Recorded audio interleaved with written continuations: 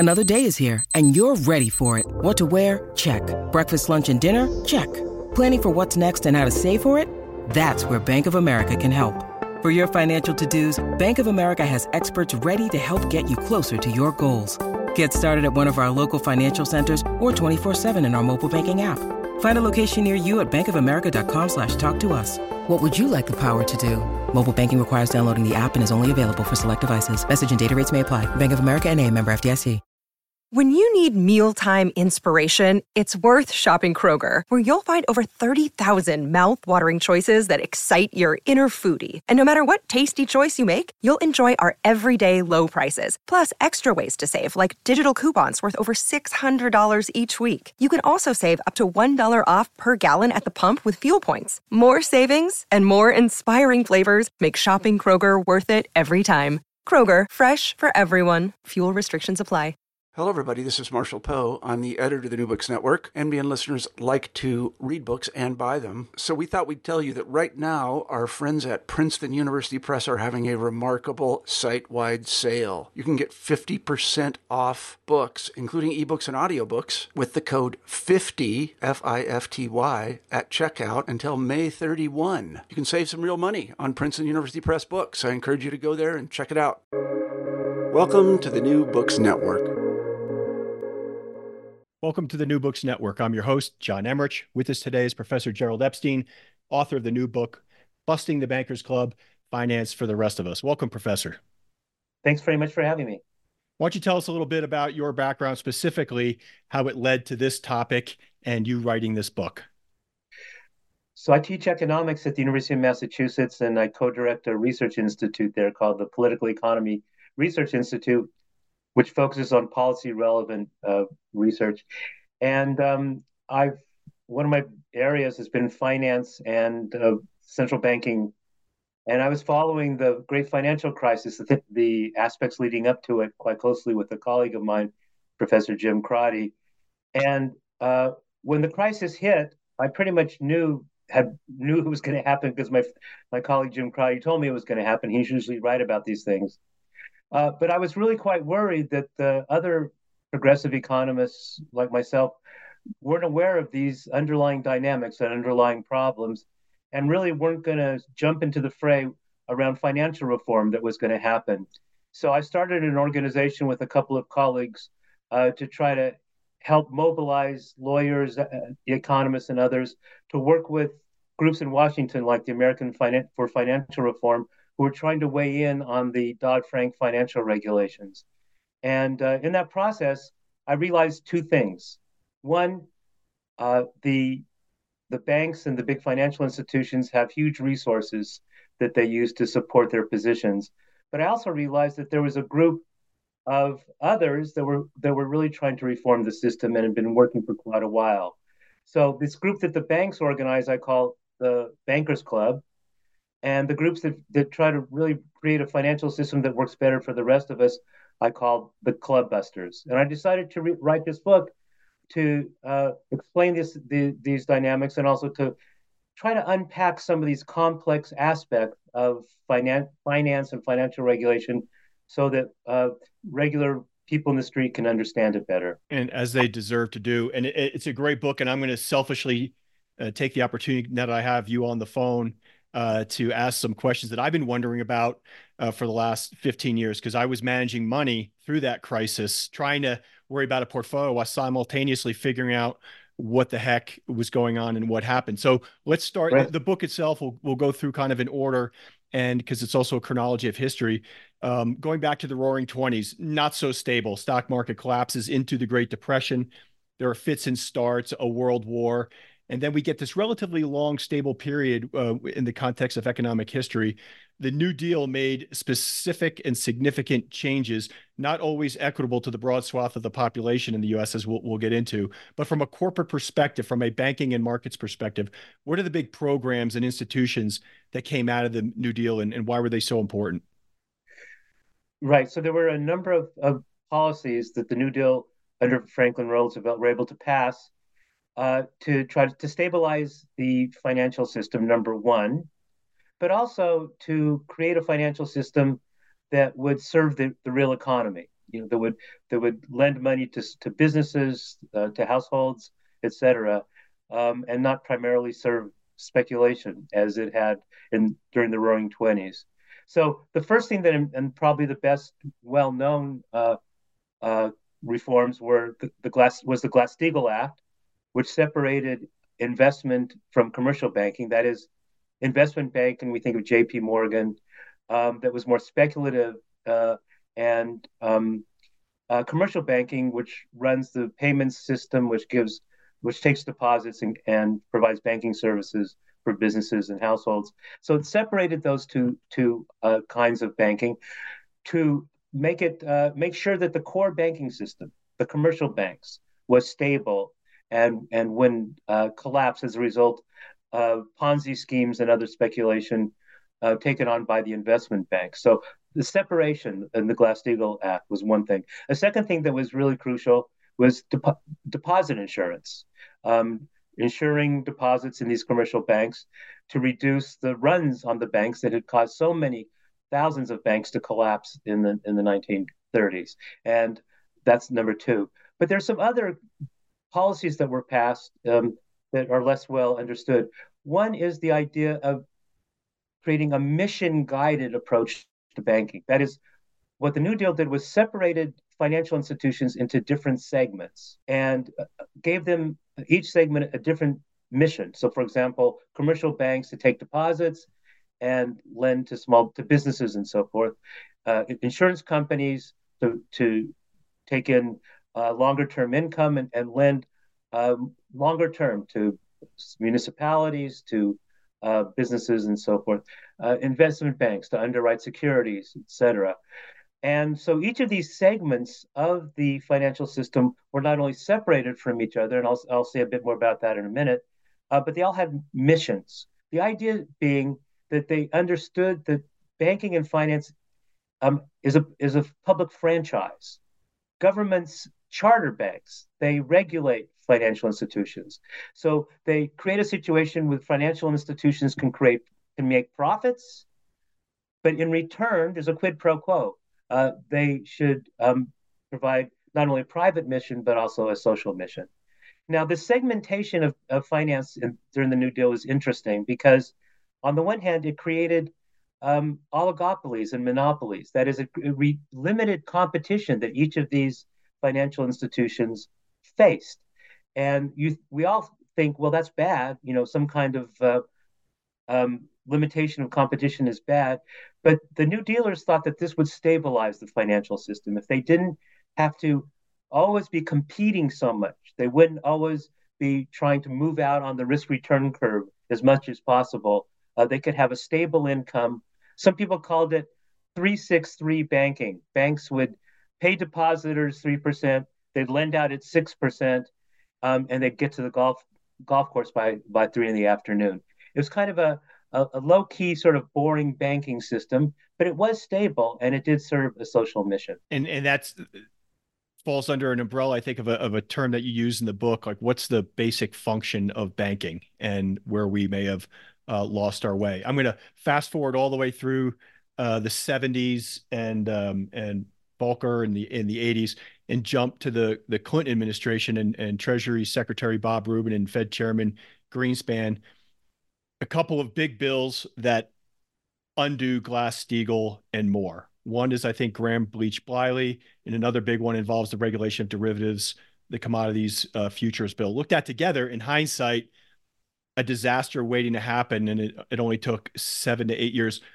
Walk through those pieces of legislation, and there had to be, people that looked at that and said, that had some historical perspective, that were older and seasoned, and said, this is a mistake? Or was everyone just caught up in the magic of Alan Greenspan? And I'll get to the fact that, like, Bob Rubin during those days was referred to as the greatest Treasury Secretary since Alexander Hamilton.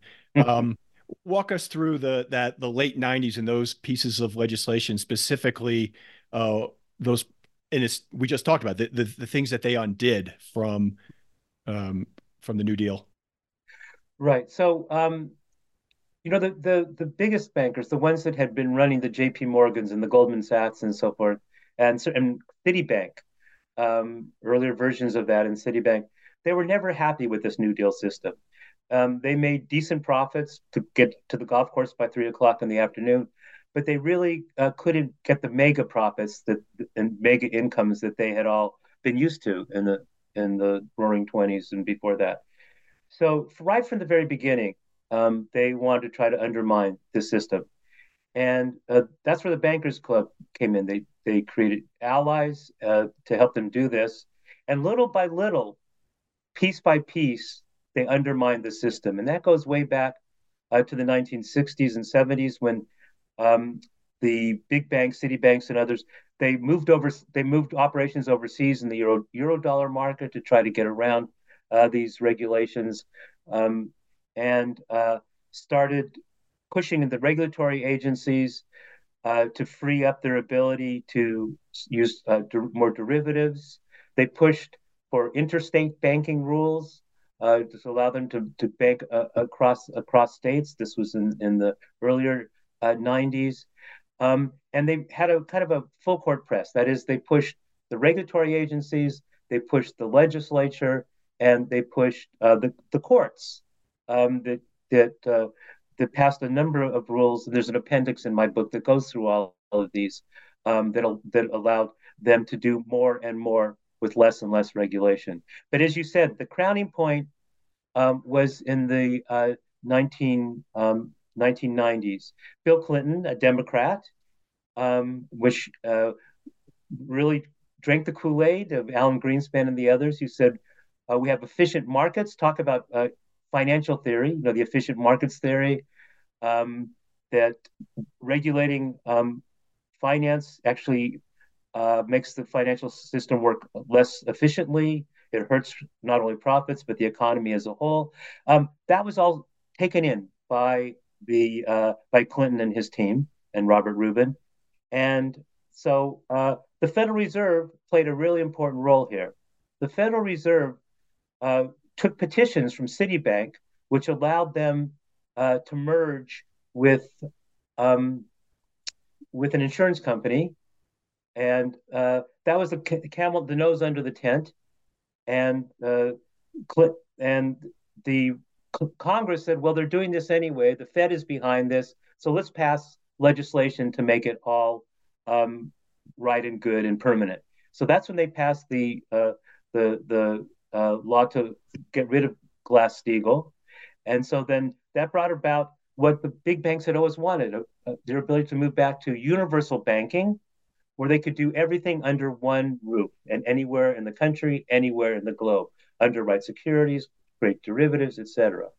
A second piece of legislation that was passed, um, the Modernization Act, allowed the selling of derivatives without any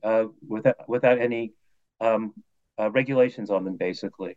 Brooksley Bourne, who had been the head of the one of the regulatory agencies, had tried to stop this, but Rubin and the group didn't listen to her and passed this legislation so that there wouldn't be any regulation on derivatives. So what this basically did was create these universal banks that could do anything they want, pretty much. They got to be so big that the regulators couldn't regulate them, so they decided to institute a policy of self-regulation, and they used complicated models, internal models, to try to convince the regulators that they were safe. And so it was all a black box and self-regulation that we ended up with. And in researching stuff around this book, I came up with a Wall Street Journal article from 2018 entitled "Bob Rubin's Legacy Up for Debate," because it takes some time to see the effects of what these changes made, and he was a champion. I just bring that up to ask you to talk a little bit about the revolving door in bank regulation, because let's be honest, it's not just bank regulation. I have a whole nother career in food and agriculture, and it's the same at the FDA, right? You go from Monsanto to the head of the FDA and back to Monsanto. But give some examples of that revolving door, because I think it's discomforting at best. Yeah. So you're right. The revolving. So there's a general concept in political science and political economy called capture theory. That is, the idea that regulatory institutions tend to be captured by the industries that they regulate. And this goes all the way back to some economists at the University of Chicago um, who developed this theory in the 50s. They developed this theory to try to uh, criticize all regulatory agencies and to try so that we could get rid of regulatory agencies. But in fact, it's a little more nuanced than that. So it is true that there are many processes that uh, tend to make regulatory agencies operate in the interests of the industries they regulate. And the revolving door is a main one. The revolving door says the regulatory agency, people who work there, they develop an expertise, and then they're able to go work for the regulated industry at much higher salaries, and they offer benefits to the regulated industry. They call back their friends, in the regulatory agencies, hey, can you give my company a break, et cetera. And this is a very strong dynamic. It it affects all the regulatory agencies, including the Federal Reserve, which I Right. call the chairman of the club. Yeah. And so, for example, if you look at the number of the people, so look at, for example, Silicon Valley Bank, which went bankrupt about a year ago. In a couple of weeks, it would be the year anniversary. And the president of Silicon Valley Bank was on the board of the San Francisco Federal Reserve. It was the San Francisco Federal Reserve that was tasked with monitoring and supervising Silicon Valley Bank. And so you see right Almost there, unbelievable. Yeah. yeah, you see right there this kind of insidious connection between the regulatory agencies and the regulators. Now, I say this doesn't happen all the time. I mean, for example, if you look at the SEC right now and you look at Gary Gensler, who is really trying to regulate very stringently crypto, for example, he's definitely not in the pocket of the crypto industry. So one has to have a bit of a more nuanced view about how this all works. Right. Um, there's a study you reference in the book that calculates the net benefit to society of what you call roaring banking, and it ends up being a negative number. And candidly, I'm glad the study exists, but I don't think I need to put pencil to paper. Again, having lived through it as a fund manager since '97 and an armchair economist, I look at the majority of Wall Street activity post dismantling Glass-Steagall as adding no value to the street, right? It's whether it's prop trading or investment banking, or which we were talking about fund management before I hit the record button. It seems to inure almost entirely to senior executives and Goldman Sachs partners. But so talk about originate to distribute, that study, excess income, misallocation of resources, and things like that. Tracking all what we've just talked about, this big picture, where we are as of 1999, back to what does it do for us? Yeah. So what we looked at is kind of a satellite view version of the financial finance of the roaring banking economy and how that influences the real economy. So we looked at three components to try to understand whether it's a net benefit to our economy. The first is a zero sum component. That is, it's just if you think of the pie and you're breaking it up into the pieces, the zero sum part of it is who gets a bigger piece and who gets a smaller piece. And so we looked at the excess profits and excess incomes that go to the big finance industry. And we based it on a study by two economists, Philippon and Reshef, who said, okay, let's first look at incomes of the bankers. Why are they so high? Incomes of bankers are about double they are in the average industry in the economy. Why are they so high? Well, you can imagine a number of reasons that are legitimate. They work harder, they work longer, they're more skilled, it's riskier, so their incomes fluctuate more, et cetera, et cetera, et cetera. There are a lot of variables that one could account for that. And so what they did is they ran a number of econometric regressions to control for all these variables, which could legitimately explain why their incomes might be higher. And even controlling for all of that, they found that their incomes were significantly higher. And so what we did was take that residual, that rent, and we added it up among we added it up over 10 years or so, and found that the rents going to these bankers during that period, $3 to $4 trillion. Similarly with profits, certainly banks need to make profits, but they often uh, don't take into account the risk associated with the profits they make. So there have been a lot of studies which look at what their profits ought to be if you adjust them for the real risk that they incur. Now, this is a problem for the society, because the reason they don't have to adjust their profits for the risk is because they often get bailed out by the Federal Reserve or the Treasury when things go south. So we found that the study showed that the rate of returns are about half of what they're reported. So we took about 1/4 of it. We didn't cut it down by a half, but we cut it down by a quarter, and added that in. So that's the rent part. That is the excess incomes and profits. The second is the misallocation of resources, and this is really how this roaring banking shrinks the pie. It doesn't just redistribute it; it shrinks it. There's an economics literature called "Too Much Banking," and it's looked at econometric studies of the size and behavior of banking systems across the world, and found that, and this is very crude, but it found that if private credit as a share of GDP is about 100% of GDP, you increase the size of the financial sector, that actually lowers the rate of economic growth.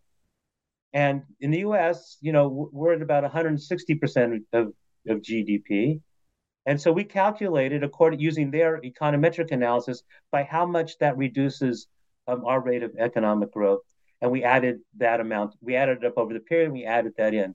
Now, you might ask, why does that reduce the rate of economic growth? Well, there are a couple of reasons, but most of the literature says it's because finance sucks in highly skilled, highly educated workers into finance, which over and above their contribution to real economic growth, right, and where they could be doing more if they were real engineers and having other kinds of jobs.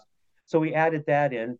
Finally, the other reason why big, unruly financial systems create problems for the economy as a whole is because of financial crises. So we added that in as well, and we came up with a sizable figure that the roaring banking costs our economy. And you got to the heart of the matter. Now we're getting into the great financial crisis. When you talk about banks structured by the executives to profit the executives, and if things go south, there's someone there to pick up the pieces, which is the taxpayers. And you mentioned John Stewart in the book. It's a line that he always uses. It's privatization of profits and socialization of losses. Pretty succinct way to describe what happened. So here's the selfish part of my time with you. A couple of questions. One of the most fascinating pieces of financial news video, if there is such a thing, and I'm a nerd in this area, so I found it fascinating. I call it the two Bills: Bill Ackman, the hedge fund manager, and Bill Gross, the then bond king. Bill Ackman is in the CNBC studios, and he's talking about his short Fannie Mae position. Bill Gross, who I think just got off a plane from Washington, D.C., landed back in Southern California, is buying those bonds. And the math that Ackman does is Finance 101, irrefutable. He's saying, look, if you have $100 of debt and the enterprise value is worth $75, the equity is worth $0, and the debt has to take a haircut, whatever that haircut is, 50%. You do the math to figure out what a sustainable capital structure is going forward. Okay. Bill Gross entertains the debate for about 30 seconds, and then he just cuts him off. He says, I get paid to be right on the trade. I'm going to be right on the trade. I don't know if it was hours or days later, it came out that the government was going to pay off those bonds, basically at 100 cents on the dollar. Now, that's the bondholders didn't take a hit. So now we get to the great financial question, right? We have bankruptcy laws for restructuring. I used to do it as a consultant in the early days with Pete Marwick. There was a similar crisis in the early 90s, if my memory serves, in Scandinavia generally, I think Sweden specifically, where they made investors take the haircut, turn the lights off on Friday at 5 o'clock, restructure the thing. Bondholders, you're getting 50 cents on the dollar of your debt, but you own 100% of the equity. They turn the lights on Monday, and they didn't have that huge overhang of debt from paying everybody off, and growth returned to normal in a fraction of the time that we experienced here after the great financial crisis, which was, 10 years of sluggishness. So the question is, because now you've already given us the background on the setup for the great financial crisis to happen, dismantling Glass-Steagall and the commodities futures bill. Now let's talk about what could we have done to fix it. And before we get to Dodd-Frank, why did we buy off? And I know Fannie Mae and Freddie are different entities, and they're tied to the health of the housing market. But AIG, okay, and those bonds that got paid off 100 cents of the dollar, I think the majority holder was Goldman Sachs Partnership. Like, why did we do that? Was there another way to come out of there? Because now you talk about misallocation of resources.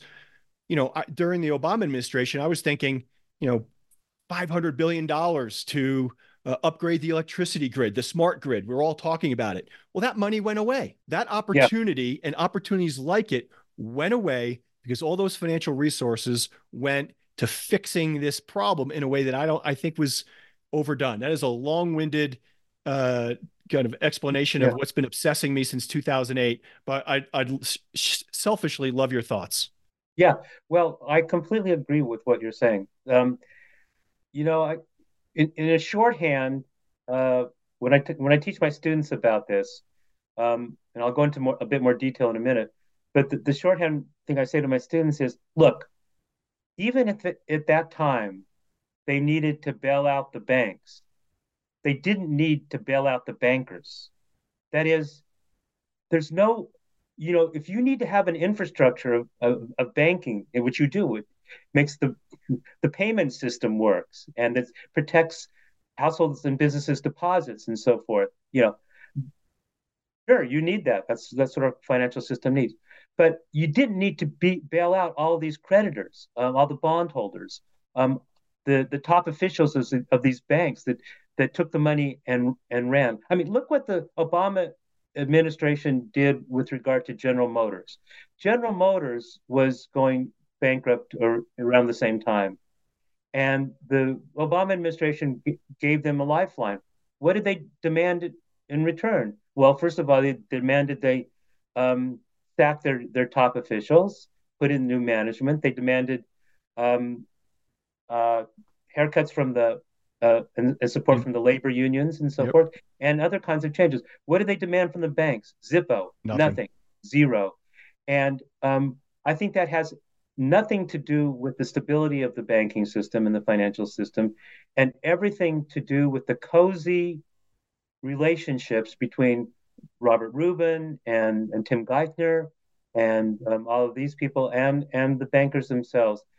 They were scared. Obama was scared. He didn't really know anything about this. He didn't understand it. He put his total faith in these guys, including Bernanke, head of the Fed. So what could they have done? Exactly what you said. They could have paid off. They could have taken all of these bondholders and AIG and all of them to take a major cut. If that led to a run on the banking system, well, they could have dealt with that some other way through. We just did it. We just guaranteed everybody's deposits, unlimited, right? So they could have done that. I mean, that creates a whole other problem, but they could have done that. So they could have really shifted the whole distribution of the impact of this. And instead, they bailed out the banks, and we could get into this later if you want. But I think that had a very toxic impact on the politics of what we've seen since then. I mean, if you trace the Tea Party came right out of that, and that morphed into other things that we're seeing now. So I think there was so much anger about that, and it just did not have to happen that way. And I wrote down this question you've kind of gotten into already, which is, what does the term bailout mean? It just gets thrown around and it's used very generally. Are you bailing out companies? Are you bailing out bondholders? Are you bailing out management? And I actually had the question further down my list about what happened with the auto industry, and I think they also had a repayment plan. Like I think the government got some of that money back. Yeah, yeah, Um, they did. so is there a number specific to the great financial crisis where you know the ins and outs to find out how much just from that, how much kind of permanent loss of um, the nation's equity, if you will, was spent without, again, where you and I are in agreement, without any um, incremental return benefit to society. I'm losing the thread here, but how much money just disappeared into the banks and the bondholders and the management team just from the GFC as a net. Like for instance, we said like with the auto guys, they got over time. If you looked and you did the debits and credits and the inflows and outflows, you're like it worked out. It was a fair deal all around, and I think society probably was well served. But is that analysis been done for Wall Street and the GFC alone? Yeah, so the net issue is interesting and difficult. Okay, so let me first talk about gross, and then we can talk about net. So some economists at the Levy Institute went through it in great detail. This was a long time ago, 10, 15 years ago, and came up with a figure of 20 that bailout gross was about $27 trillion or $29 trillion, something like that. Now, if you talk to Fed officials and Treasury officials, they say, well, but it was all paid back. The thing is, though, um, uh, if you think about the rate of return that the government demanded on these bailouts, it was very, they had to pay back a number of these things. It was it was a very low rate of return. It wasn't a risk adjusted rate of return. And the government and the society bore tremendous risk in doing this. Right. And so the net figures that I have seen, if you take into account what was repaid and so forth, with an appropriate discount rate and all that, it comes more to like $12 trillion, something like that. But there's always going to be a debate about the net because it depends on what you think the counterfactual was and what the real cost of this bailout should have been to the people who got it. So I think anywhere from 12 to $27 trillion is the answer. Yeah, and that's what I was just going to say. Whether it's 12 or 27, it's a staggering sum of money when you look at the bickering over costs that would benefit the bottom half of the country economically. It's insane. Churchill said, "Never let a crisis go to waste," but we did. I already referred to kind of the opportunity to have greened the economy. Now we've waited 15 years, precious years. We don't get back to start that. We got Dodd-Frank. But there's a difference I now know from reading your book I didn't really understand between a bill and the rulemaking. Yeah. And other than the Consumer Financial Protection Bureau, which I know you were a fan of, what happened to Dodd-Frank? And it doesn't seem like it really fixed the institutional problems that led to the great financial crisis. But I'll let you pass judgment. That's right. Well, it didn't, and for a number of reasons. First of all, as we've been talking about Obama and Geithner and Larry Summers and Rubin and so forth, their goal was not to they did not want to fundamentally restructure the financial system. They did not want to reinstitute a modern Glass-Steagall Act. They didn't want to put a cap on the size of the banks or break them up. They wanted to let them remain too big to fail.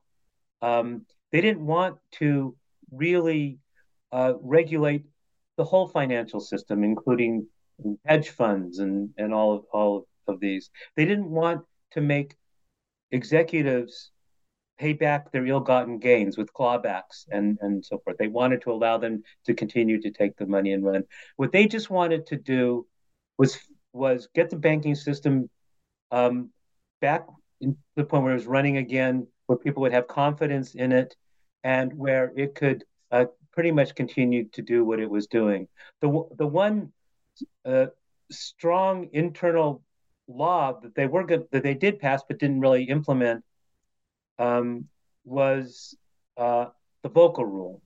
Paul Volcker, the earlier head of the Fed, really was very critical of all these financial speculation of the big banks. Even though he was a hawk on inflation, he really didn't like this freewheeling, roaring banking.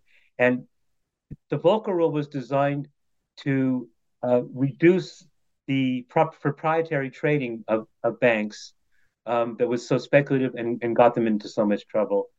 Obama reluctantly agreed to put that in, but it never went anywhere. Okay, so they really just never intended to do much structurally with the banks. But what they did do, the few things, they were just a broad outline of rule. Then they set up this situation where these broad outlines had to be written into particular regulations and particular rules. So they created this, 10-year rulemaking process. And this was done because the banks knew that after the Obama signed the law, that the club busters, for the most part, the people who were trying to make sure this was done correctly, they would lose funding. They'd kind of fade a bit into the background. And the bankers themselves, the bankers club, would have free reign on the rulemaking process. And so they spent hundreds of millions of dollars to make sure that these rules were, what I say, Swiss cheese. I mean, they had so many holes in them. Right. That and then when the Trump administration came in, they weakened them even further. So unfortunately, now we see that once again, when there's a major financial crisis, that we have major financial crises potentially, like after the COVID pandemic was announced in March of 2020, the global financial system almost melted down again. We had the Silicon Valley Bank last year and others. So it wasn't fixed at all, partly because the Obama administration didn't really intend to fix it, and partly because the little bit they did try to put in was wiped away by the rulemaking process done by from the efforts of the Bankers Club. Yeah, and always under the guise of we need experts. So these are experts. Expertise is going to fix it, and it's the revolving. It's not even a revolving door. It was just direct handover of control. This thing about expertise, though, is such an important part of what I try to write about in the book, because the question is what is expertise? Expertise for whom?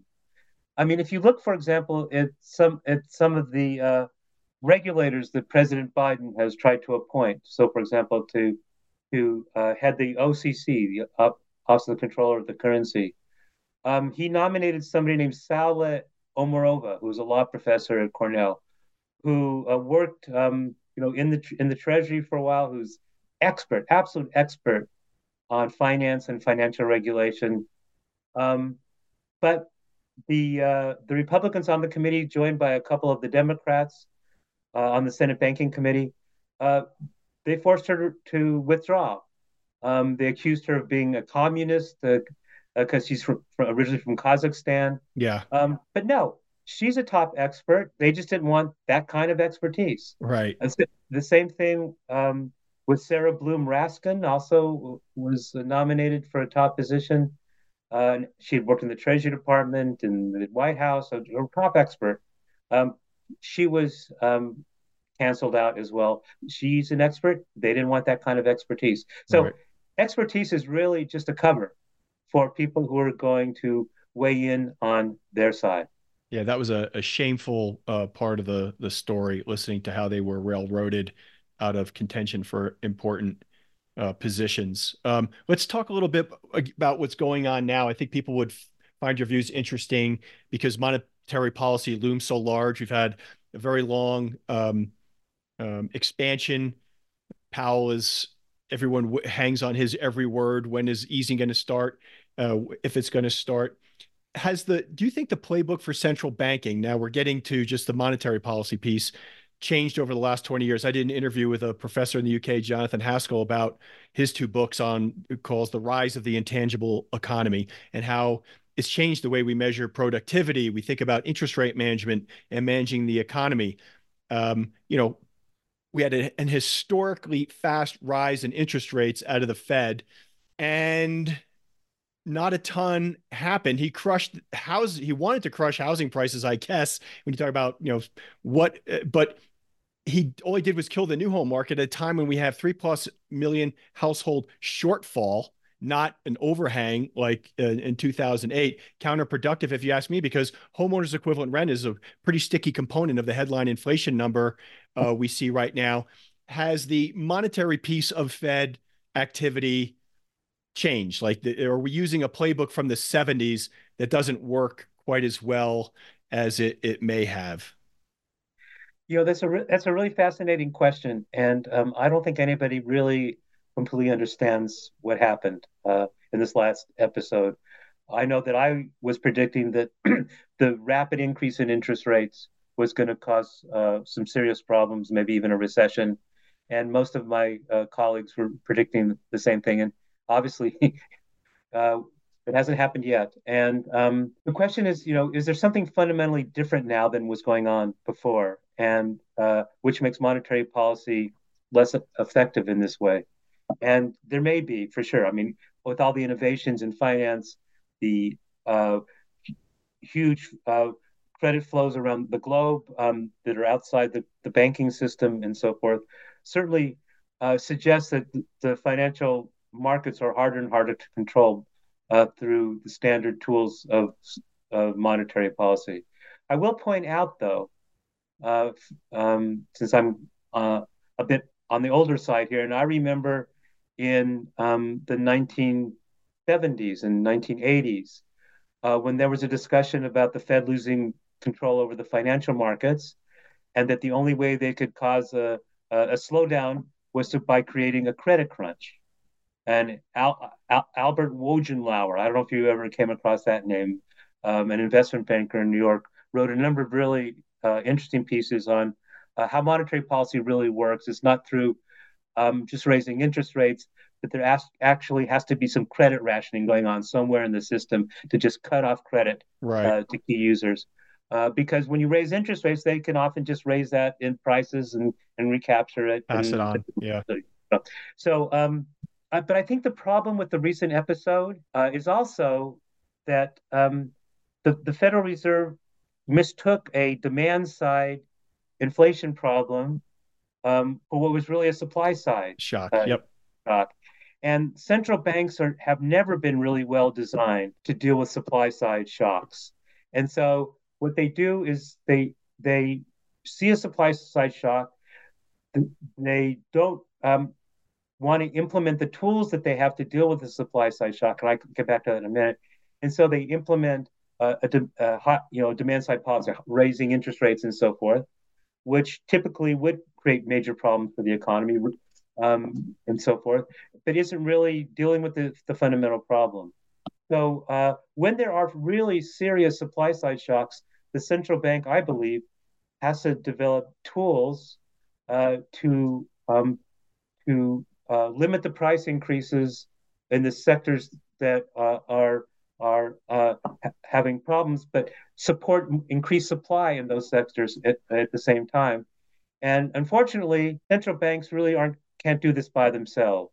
Central banks have to coordinate with governments that are trying to deal with supply side shocks. Now, this runs really into a very strong controversy about the role of so-called central bank independence. That is, what does that mean? Is that something that's a good thing to have, the way it's structured now? Or should central banks really cooperate more with governments that are trying to deal with these stickier economic problems like supply side inflation or making a transition to a fossil-free energy system and so forth? Do we need central banks to be more cooperative with governments in trying to solve these big problems? And this is something I talk about in my book, but I know it's quite controversial. Yeah, no, I agree. And I joke all the time that, like, I follow as many former economists who are now strategists. I say if you ask three of them what their favorite inflation metric is to follow, you wouldn't get three different answers. You'd get nine, PCE, CPI, core, mean, trim mean. And then, of course, it's influenced by all these human interventions like homeowners equivalent rent and hedonics and technology and quality. I just, it seems almost a fantasy that, and then what's magical about 2%, this target, and the headlines drive me nuts. If there's a avian flu and 50 million chickens get killed and egg prices triple, they invoke, like, what, is the Fed supposed to do something? Like, seriously, it's supposed to raise rates because of Right. that? It's insanity. But I want to Yeah. get to the chapter that shares the name of the book, Busting the Bankers Club, and get you talking about what we need to do and how realistic you think it is. You know, you start with three objectives, and the first one: reduce frequency and severity of financial crises. Um, I mean, you tell me. We already had Dodd-Frank. What can be done? What should be done? And what's the prospects of things changing unless one party with an interest in doing so controls basically all three pieces of government? Well, so yeah, let's talk about financial stability and financial regulation. In some ways, I think that's the easiest piece.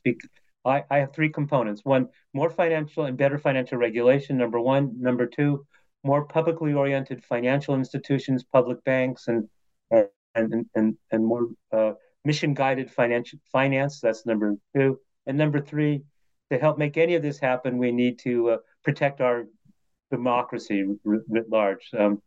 Of these three different components, and I have a chapter on each of them towards the end of my book. Financial regulation really is the easiest because that's something that we're used to talking about. That's something the government is used to doing.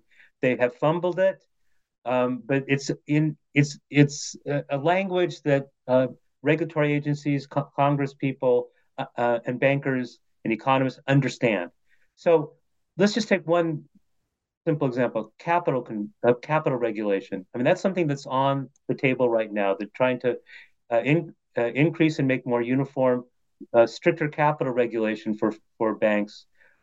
This is part of the Basel approach to capital regulation and so forth. And that's a no-brainer. I mean, we have to make the banks hold more equity on their balance sheet so that if things go south, then they're the ones who are put at risk. And it's not a panacea, it's not the all to end all, but they're fighting this tooth and nail.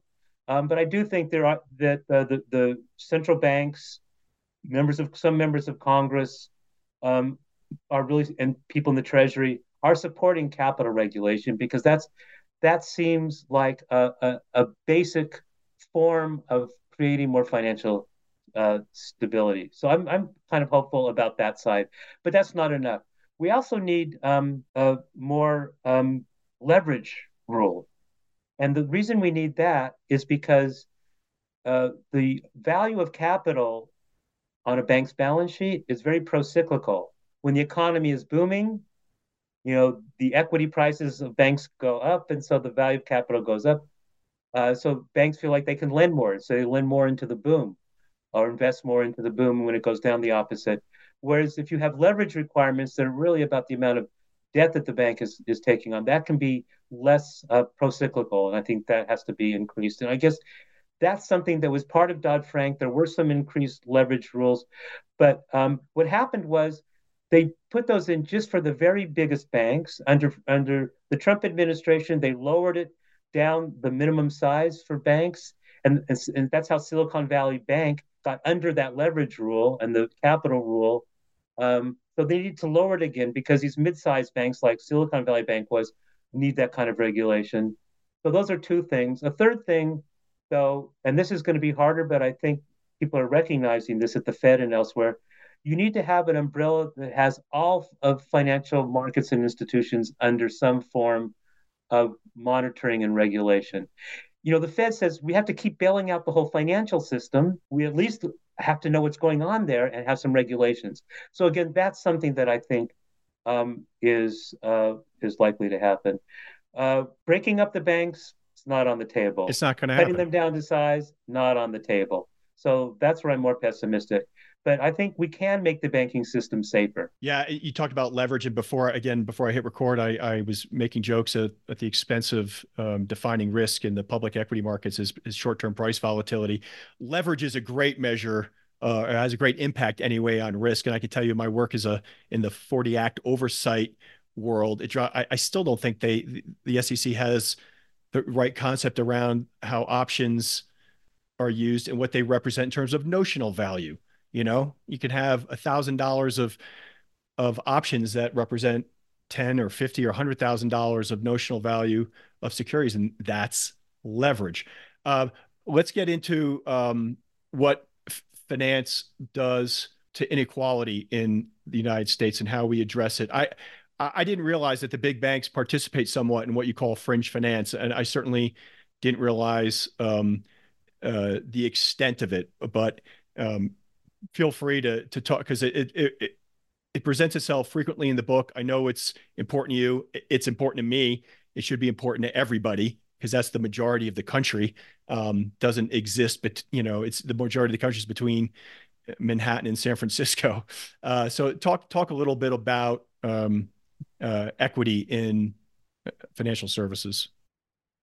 Yeah, so I use the term in my book, finance is an engine of inequality, and running banking is an engine of inequality in our country these days. There are a number of different ways in which that's true, but focusing, at the high salaries of the CEOs and the top management that is subsidized by government bailouts on a regular basis. So that's one area. But another area is just lacking financial services, failing to provide financial services to so many communities of color, in certain neighborhoods and so forth, which then force these communities to use fringe banking, day lenders and pawnbrokers and cash checkers, cash checkers and all that, yeah, where the fees are just outrageous. And what we found is that the big banks, the core banks, sometimes are connected to some of these fringe lenders, so they're making money on the side there. But there's a huge number of underbanked in our society, and there are communities that can't get small business loans, that can't get an investment into the communities, and that's what the Community Reinvestment Act was for. The Community Reinvestment Act was passed in the 1970s to try to encourage banks, force banks that wanted to merge or had some other kind of needed some regulatory forbearance. They were forced to lend more to these communities, small businesses, and so forth, and that had a positive impact. Now, this was diluted over the years, but recently a new Community Reinvestment Act was passed in the Biden administration. And so this is an example of a government regulation that is incentivizing, pushing the financial institutions to do more for the poor communities, communities of color, and so forth.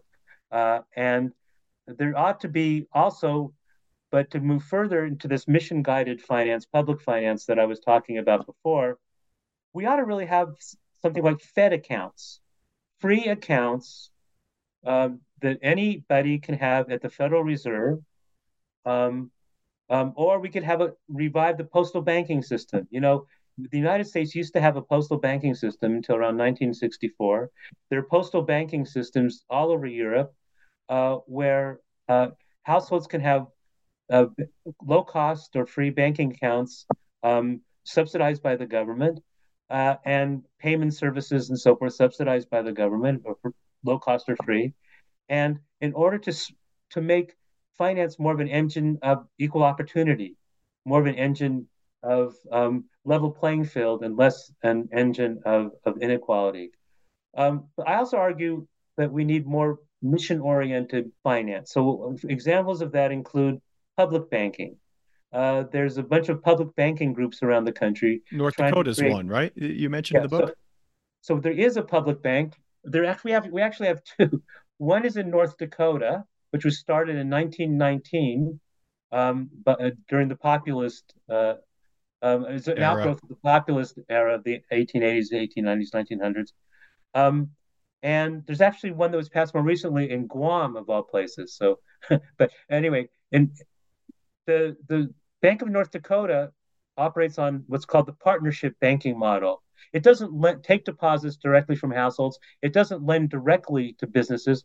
It lends through banking institutions like community banks and small banks and so forth, who then on lend these cheaper funds to to businesses and households. It's a good model, and that's what they're trying to do in California, in Massachusetts, in Colorado, are trying to promote these partnership banking, public banking models. I think what numbs my mind in listening to the last couple of stories you've told is the fixes don't require you to be a visionary. Like the pieces have all existed throughout history, whether you talk about the Postal Service, whether you talk about what's going on in North Dakota, whether I talk about Sweden, you talk about 363. And another time we'll talk about, what other countries have all this already in place. I've heard people joke that being a banker in Germany is like running a utility. It's very simple, and some of that could be cultural, which is another book. But it has existed at some point in time. You don't have to be a rocket scientist. You don't have to be a visionary. I'm going to two more questions. One, because I'm hoping more than just economic nerds like me read this book and listen to the podcast. This is about movie reviews. You reference Margin Call a few times in the book. Why do you like that movie so much? What did it get right? Is it better than The Big Short? Why did you bring it up so much? I talked about movies partly because I've been teaching this class to my students called Finance and Society, and I always have them watch movies about finance. And first of all, I asked them to come up with. I'm dying to get some movies that have a favorable portrayal of bankers, and can't really come up with them. The one they come up with is "It's a Wonderful Life," but that's from 1946. But my favorite is Margin Call because I want my students and I think it's important for everybody to grapple with the moral dilemmas. What's right, what's wrong. It's not just about maximizing profit. And you see these people in Margin Call, these bankers, knowing that if they just sell all these toxic assets to their customers, that's wrong. They Yeah, know that's wrong. right. And some of them are actually grappling. What am I going to do? And in the end, they all end up doing it. Right. And that doesn't mean they're bad people, but I just wanted my students to really understand that there are these moral dilemmas and that individuals can make moral choices about whether they want to be a part of this system or not. One last thought, another correlation to my work many years ago in food and agriculture, we have a term in that world called a food desert, which is very similar to what you described in the lack of basic banking services within certain geographic and ethnic communities. It's the same thing. There are people in communities that don't have a decent grocery store to buy healthy food. They're shopping at the gas station on the corner. So, Professor, this has been wonderful. What didn't we talk about that you'd like readers to contemplate, think about, and know about before we sign off for the day? Something I should have asked but didn't. No, you asked great questions. All I would say is if people are interested in becoming finding out more about the club busters, the people who are trying to reform our system, go to Americans for Financial Reform, AFR, or Better Markets, or look out to see if there's a public banking operation in your state or your locale. There's lots of different ways to get involved. And I think the more people we have that are really trying to reform the system, the more likely it is that we might get someplace. So join the club busters, I guess, is my message. That's a great point. People should look up who Dennis Kelleher is, what AFR does, and learn about better markets and things like that. So, Professor, this has been wonderful. Thank you very much for your time. I can't thank you enough. Thank you so much.